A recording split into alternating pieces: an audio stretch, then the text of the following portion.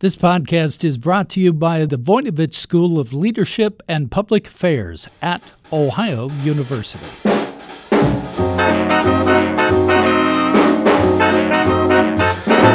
Hello, everyone, and welcome to Jazzed About Work, where we talk about everything that might have an impact on your career. I'm your host, Bev Jones. I'm an executive coach, and I write about how you could be more engaged and successful at work. Today, we'll be talking about one of the major keys to workplace satisfaction, and that is collaboration.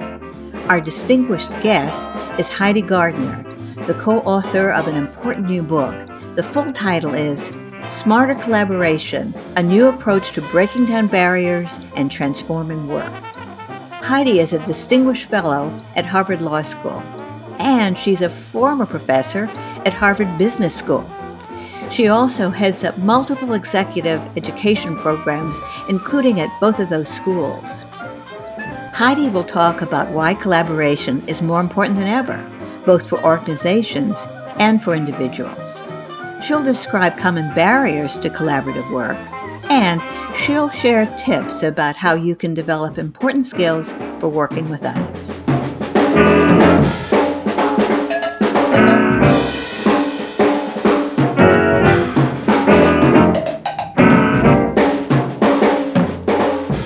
Heidi, your new book, Smarter Collaboration, has been called groundbreaking, and I've been kind of following it, and I am impressed about how you're creating buzz and interest and conversation all around the world. So I want you to share some of the tips, and I know that the issues that you're addressing are really important.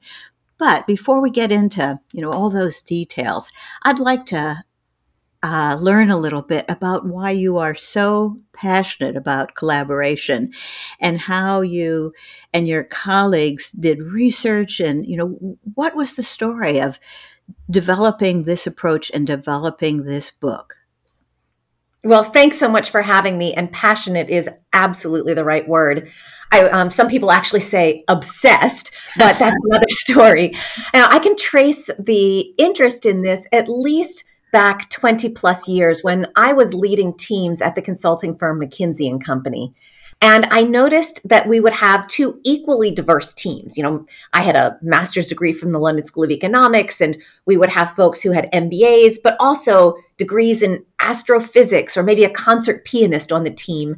And one of those teams would innovate and create something very breakthrough and solution-oriented that the client was excited about, and so were we as team members. And then we'd have another team that was equally impressive on the surface, but somehow we just didn't click. We just weren't on fire. We were creating solid ideas, but they weren't groundbreaking. And I was just so curious. I couldn't blame it on the leader because I was leading both teams. What was it about those teams that allowed one to really dive in and pull out the best of each and every team member, and others were just sort of ho-hum? So long story short, I left McKinsey, I got my PhD, kept studying this subject, and the questions just kept getting deeper and richer. And so I have been working on this topic that we now call smarter collaboration for the better part of 2 decades. And with my team at Harvard and outside of Harvard and a network all across the world, we've collected millions and millions of data records so we can really dig into this empirically. We can bring math and science and analytics to the study of what some people, I think, mistakenly call a soft topic. And that passion has driven me to keep working on this, to expand the ideas, not just why we should engage in smarter collaboration, but what kinds of benefits does it bring for people, for companies, I dare say even for society, and most importantly, how do we get there? Wow. Well, I am also passionate about collaboration, but I don't know very much about it after a long career of trying to promote it every place I've gone along. So I'm really eager to have you talk a little bit more about the details, the why and the how. But first on the why, one of the things that I found interesting about your book, and which doesn't always happen, is that you touched not only on research about organizations, but you touched on neuroscience and on why collaboration is so important for individuals, why it's a good thing for every person to be engaged in collaboration. You want to tell us a little bit about that? Why is collaboration good for your mind and your body as well as your career success? Yeah, absolutely. So we are specifically talking about smarter collaboration. We're not just talking about generally teaming up because it's a nice to have. We're talking about being very focused and deliberate on an outcome. So pick a complex topic and start to unpeel it and say, if we are trying to figure out how to address, and I think from the warming oceans to how to use generative AI for the betterment of society. Now, those are big, complicated problems. And if we begin to unpack them, we'll see that very different perspectives are necessary to come together and create a more holistic solution. And when we engage in that way, it's better for each person involved because it allows them to really play to their strengths. They might be the computer scientists on the AI functionality, or they might be the ethicists thinking about what are some of the ramifications, or they might be an educator figuring out how to engage students at whatever level in using AI in the most appropriate and helpful ways, right? We could go on, but the point is that each person gets to dive in where they have a specialty, where they've honed their wisdom, where they have taken their own passions and gone deep, deep, deep. And that's really good for people because it allows them to play to their strengths, which loads of different kinds of research, certainly not just my own, shows that people are more engaged and they are more societally and socially better off. What that means, for example, there's some great neuroscience research that you alluded to showing that when people have strong relationships in the workplace, it's actually better for their brains. They perform higher on cognitive tasks. They have, from what I understand, more and stronger, better functioning connections in between parts of their brains.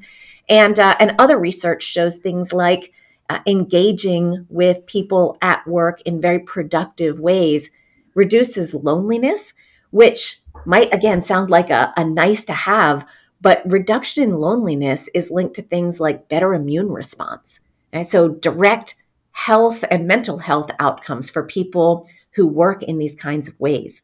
And of course, we've been able to track things, perhaps not quite as grand, but very important for people like career success. And we've been able to demonstrate, we have comparisons in our book of these small case studies. We take two individuals who are nearly identical to each other. They share loads of demographic characteristics, but they're also in the same company, in the same role, at the same level of seniority. And we can contrast them because from our data, we see that one is highly collaborative and one is much more siloed or isolated. And again, through these different kinds of analyses that we run, we show that the person who's not only got a bigger network, but is able to activate that network and use it strategically, that person is oftentimes multiples higher on the performance scales. So no matter which angle you're looking at when it comes to is somebody better off, we've got some research to support that collaboration, smarter collaboration, does make a positive difference. Okay, so let me make sure I've got this right. Now, I know that there's huge research talking about the importance of engaging with people if you want to be happy in life, successful at work. That's really clear. But you've taken it further, and you're looking at collaboration, smart collaboration, which means not just engaging and with people, but drawing on what makes you diverse and special and expertise and things like that. And so when there's smart collaboration, everybody's bringing their special skills and observations and opinions into the situation. And so for the organization, is that diversity and that abundance of viewpoints, is that what makes collaboration smarter when everybody's engaged and you're getting a full array of expertise? So you've just hit on something so crucial, which is it's not just having the diversity on the team, in the room, inside the company, right? Because, going back to my beginning, we could compare two teams that were equally diverse, but they were operating really differently. Yes. And so, one of the chapters in our book is called The Illusion of Inclusion, which means that, we sometimes make the mistake of believing that just because we've ticked the box, we have one person of this type, one of that type, one from this function, one of that age group. Okay, we've ticked the diversity box. We must be good to go. But the magic only happens when both the leader and the individuals engaging with each other create the context where those unique characteristics and viewpoints are not only welcomed, but they're used. And what that means is you have to create a context where people are comfortable with discomfort, as funny as that sounds. But, if we are intentionally seeking out people who see the world differently from us, people who grew up with, different cultures or life experiences or different professional training or even different aspirations, they're going to see the same issue from a different perspective. And we have to lean into those differences. We have to welcome that. We have to believe that when they challenge us, it's so that we can get a better solution together rather than shying away from that confrontation because it feels like unwelcome friction. And so having diversity on a team is the starting point, but we need to go so much further in a behavioral sense to create the environment where people appreciate each other's differences, use those differences to pressure test ideas, to bring different viewpoints together, and then create a unified, holistic solution that does draw on these different people's different strengths and points of view. You made a point in the book that I thought was really interesting, and I think it's something that's very often overlooked, and that is that leaders, the people at the top who tend to be collaborative and have big skill sets and expertise and all of those things, they have a sense that they're in a collaborative organization, but that collaboration at the top doesn't naturally flow down. And you can very often, leaders perceive a collaboration going on that is only limited to, maybe the top of the pyramid. You want to talk about that and how a smarter collaboration, how you go about overcoming the barriers to having it flow down?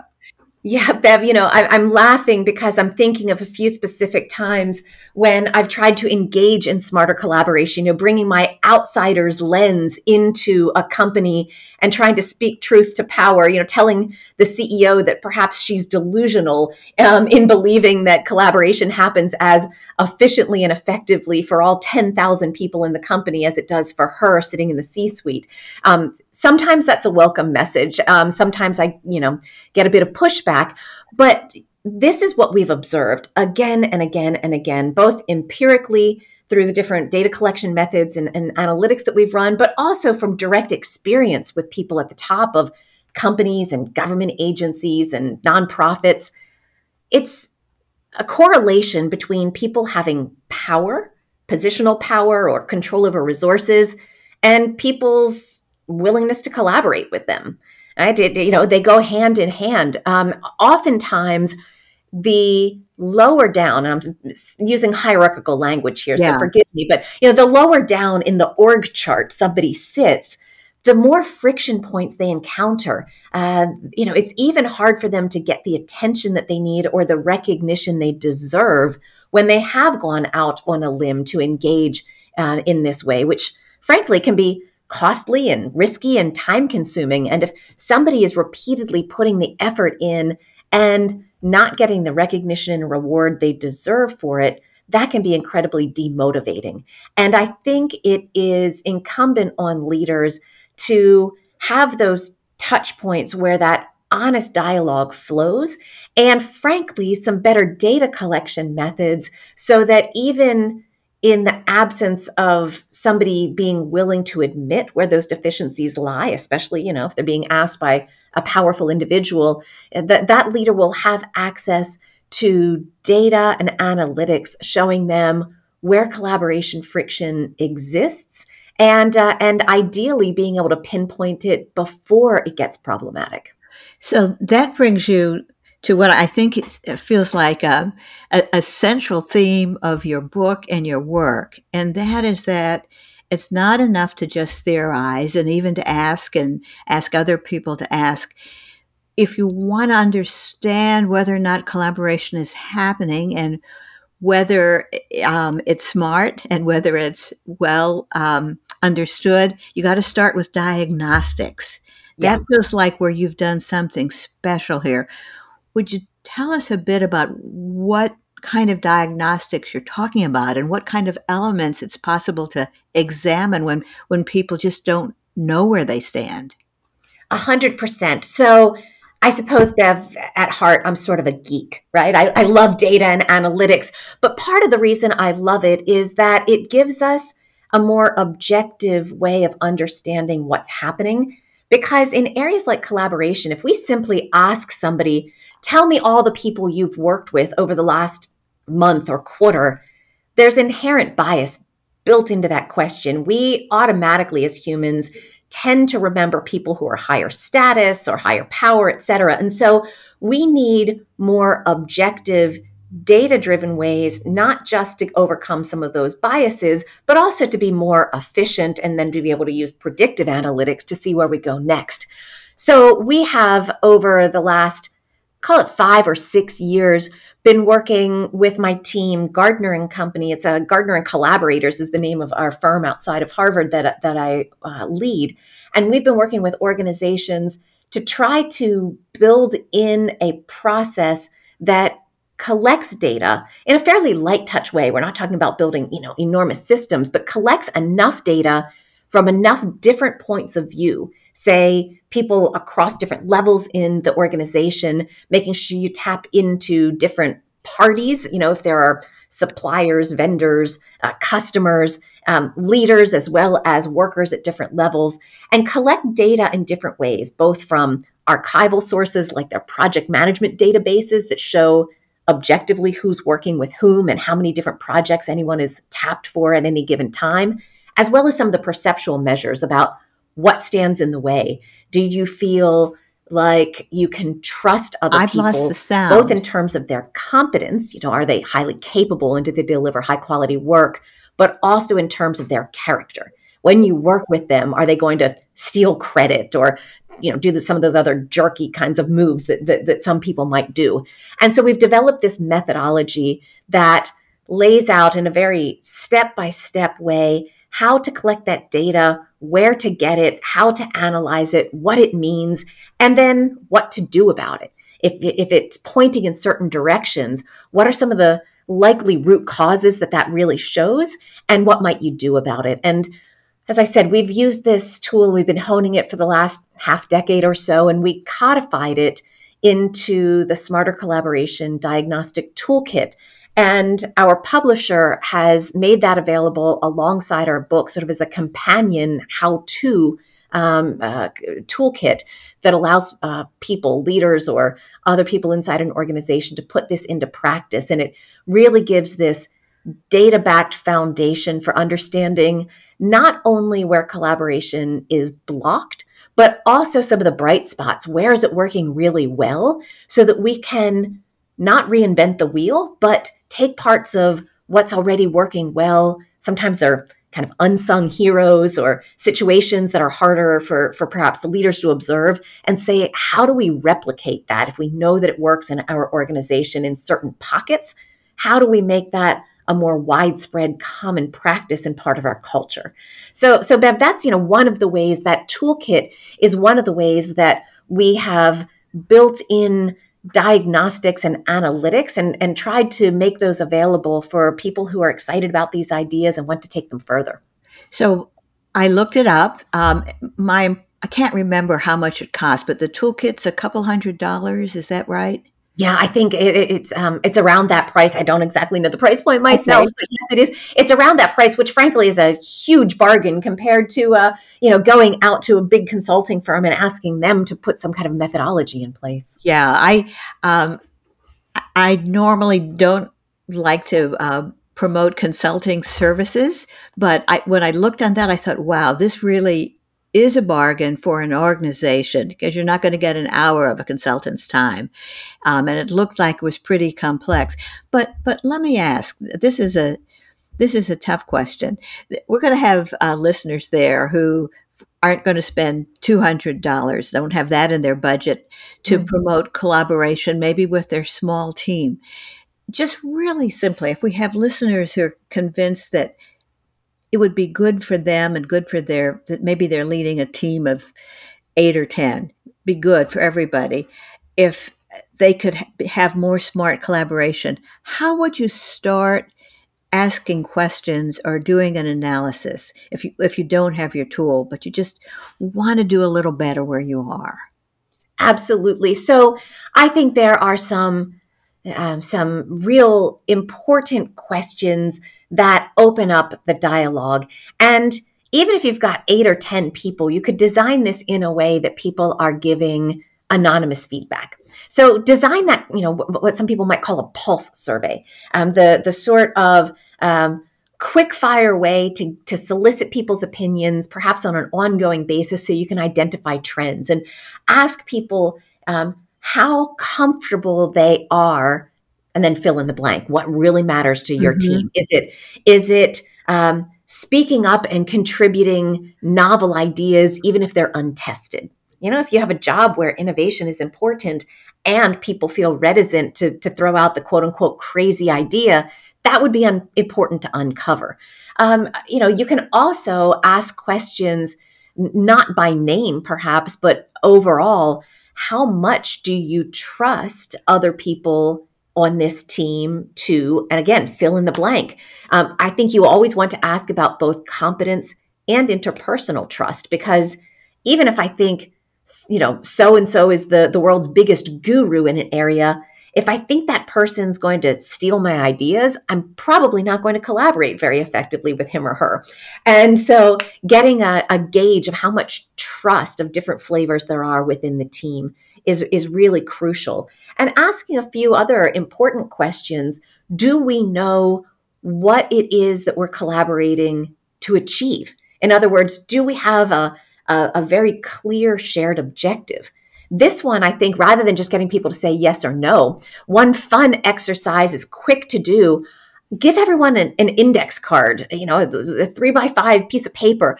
Ask them to write down in their own words, what is it as a team that we're trying to achieve?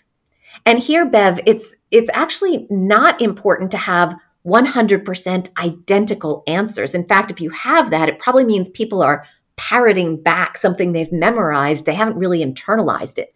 But get people to write that down and compare their answers and see how similar it is. I think it's a starting point for a crucial discussion. Why is it that we're collaborating together? And that can then launch the next question of, if this is what we're trying to achieve, do we have the right brains around the table? And are we creating the context where everyone wants to take what's in their brain and make it available for the group to achieve that outcome? I really like that suggestion. I can envision a meeting in which everybody has filled out their cards, or maybe you can use an app for asking people to comment on things.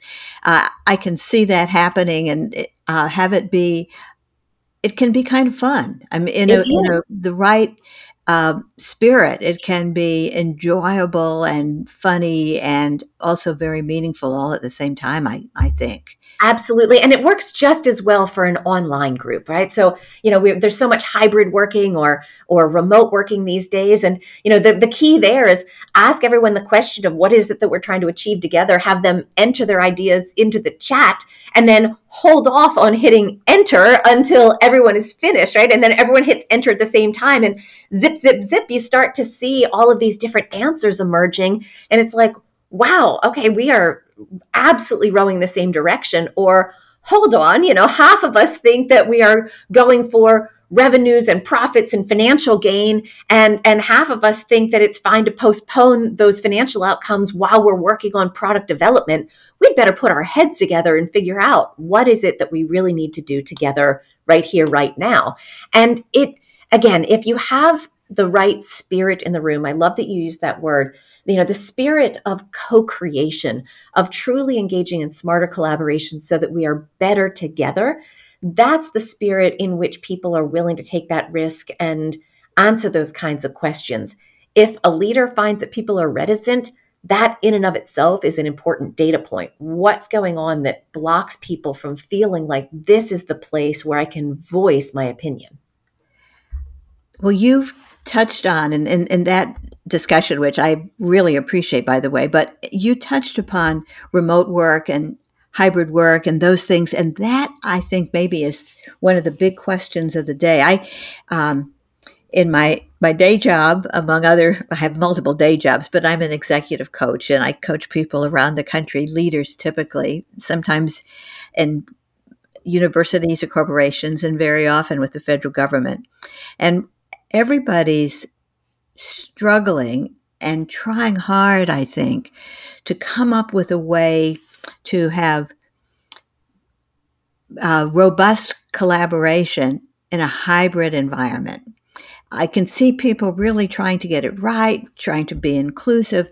But what I also see happening is more people are going back in the office. The people who are going in the office are going to have lunch together. Maybe they'll have a drink on Friday, something like that. And the people who are in another part of the country, or maybe just taking advantage of the opportunity to work remotely, they're not there.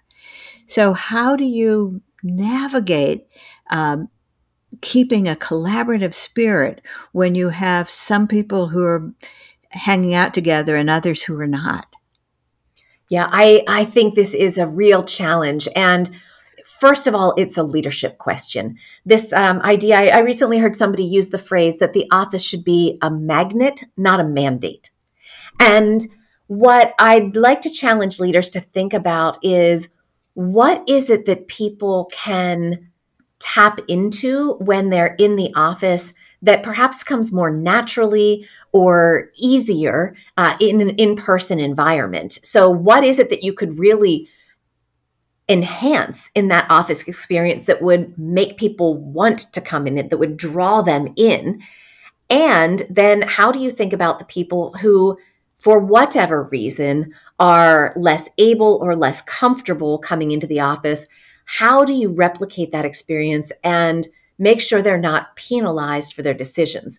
Bev, one of the things that scares me a lot is when I look at data about who is less likely to come to the office. That's oftentimes the Yes. people who need mentorship, sponsorship, promotion opportunities the most.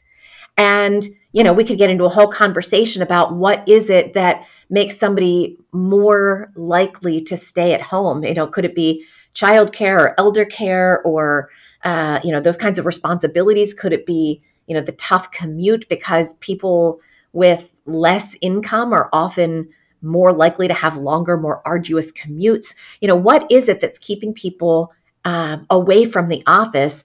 And how do we ensure that those individuals do have access to the kinds of opportunities that arise so easily in the workplace? And I think that as leaders, that's the conversation we want to have, not how do we force people back to the office, but how do we create an equitable playing field for people where we acknowledge that, for some individuals, coming to the office is a much greater burden than others. And how do we create the kind of environment where, for people who can, then coming to the office is, not just an obligation, but a real pleasure. And I'm using that word advisedly. People really want to be there and connect with each other, and creating that parallel experience, no matter where people are working, is truly a leadership challenge, but it's not insurmountable. I would also say, let's make sure that, in as much as we're saying the tone and the topic starts from the top, we're also saying there's real personal accountability for choices people make. And I would like to see individuals who are making whatever choices about where they work take accountability for some of those consequences and take the extra step that makes their competence more visible to other people.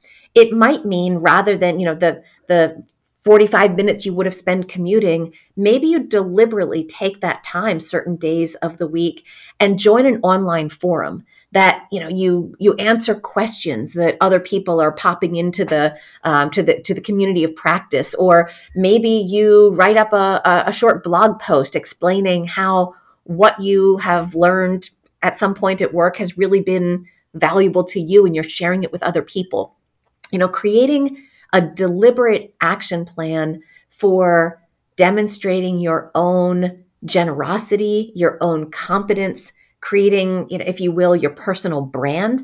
I think people need to be thoughtful and intentional about how they use the time that they're not commuting in ways that give them some of the advantages that would have arisen had they been in the office. I think that's really good advice. And one of the things, when things are working well, one of the things I see happening is that the people who are doing that, who are making an effort to collaborate, to connect, and so forth, they're helping their colleagues. They're adding to the culture.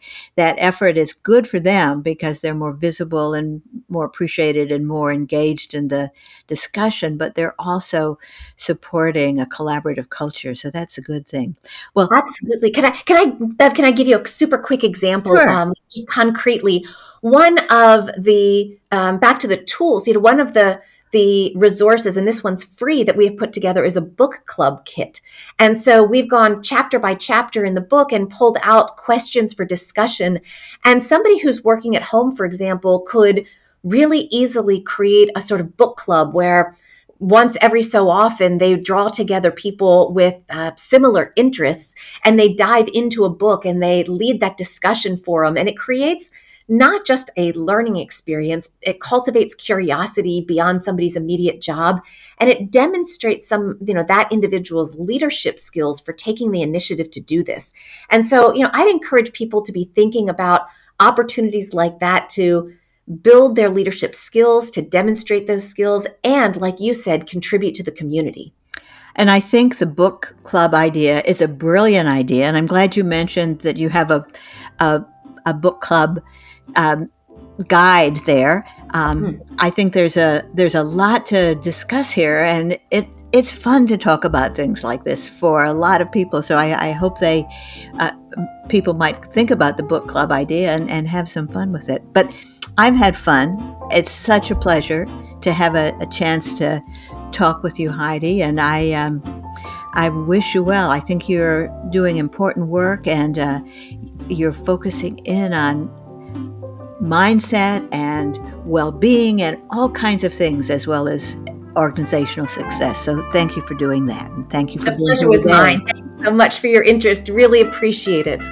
Take care.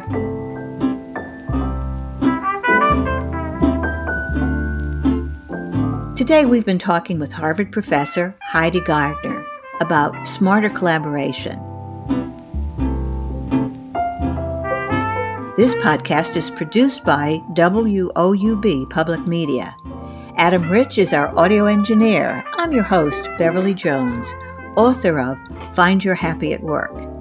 And our sponsor is the Voinovich School of Leadership and Public Service at Ohio University.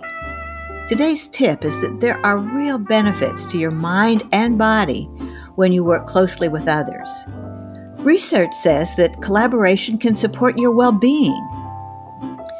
Thanks for listening to Jazzed About Work. If you enjoy our show, please tell your friends and give us a 5-star rating.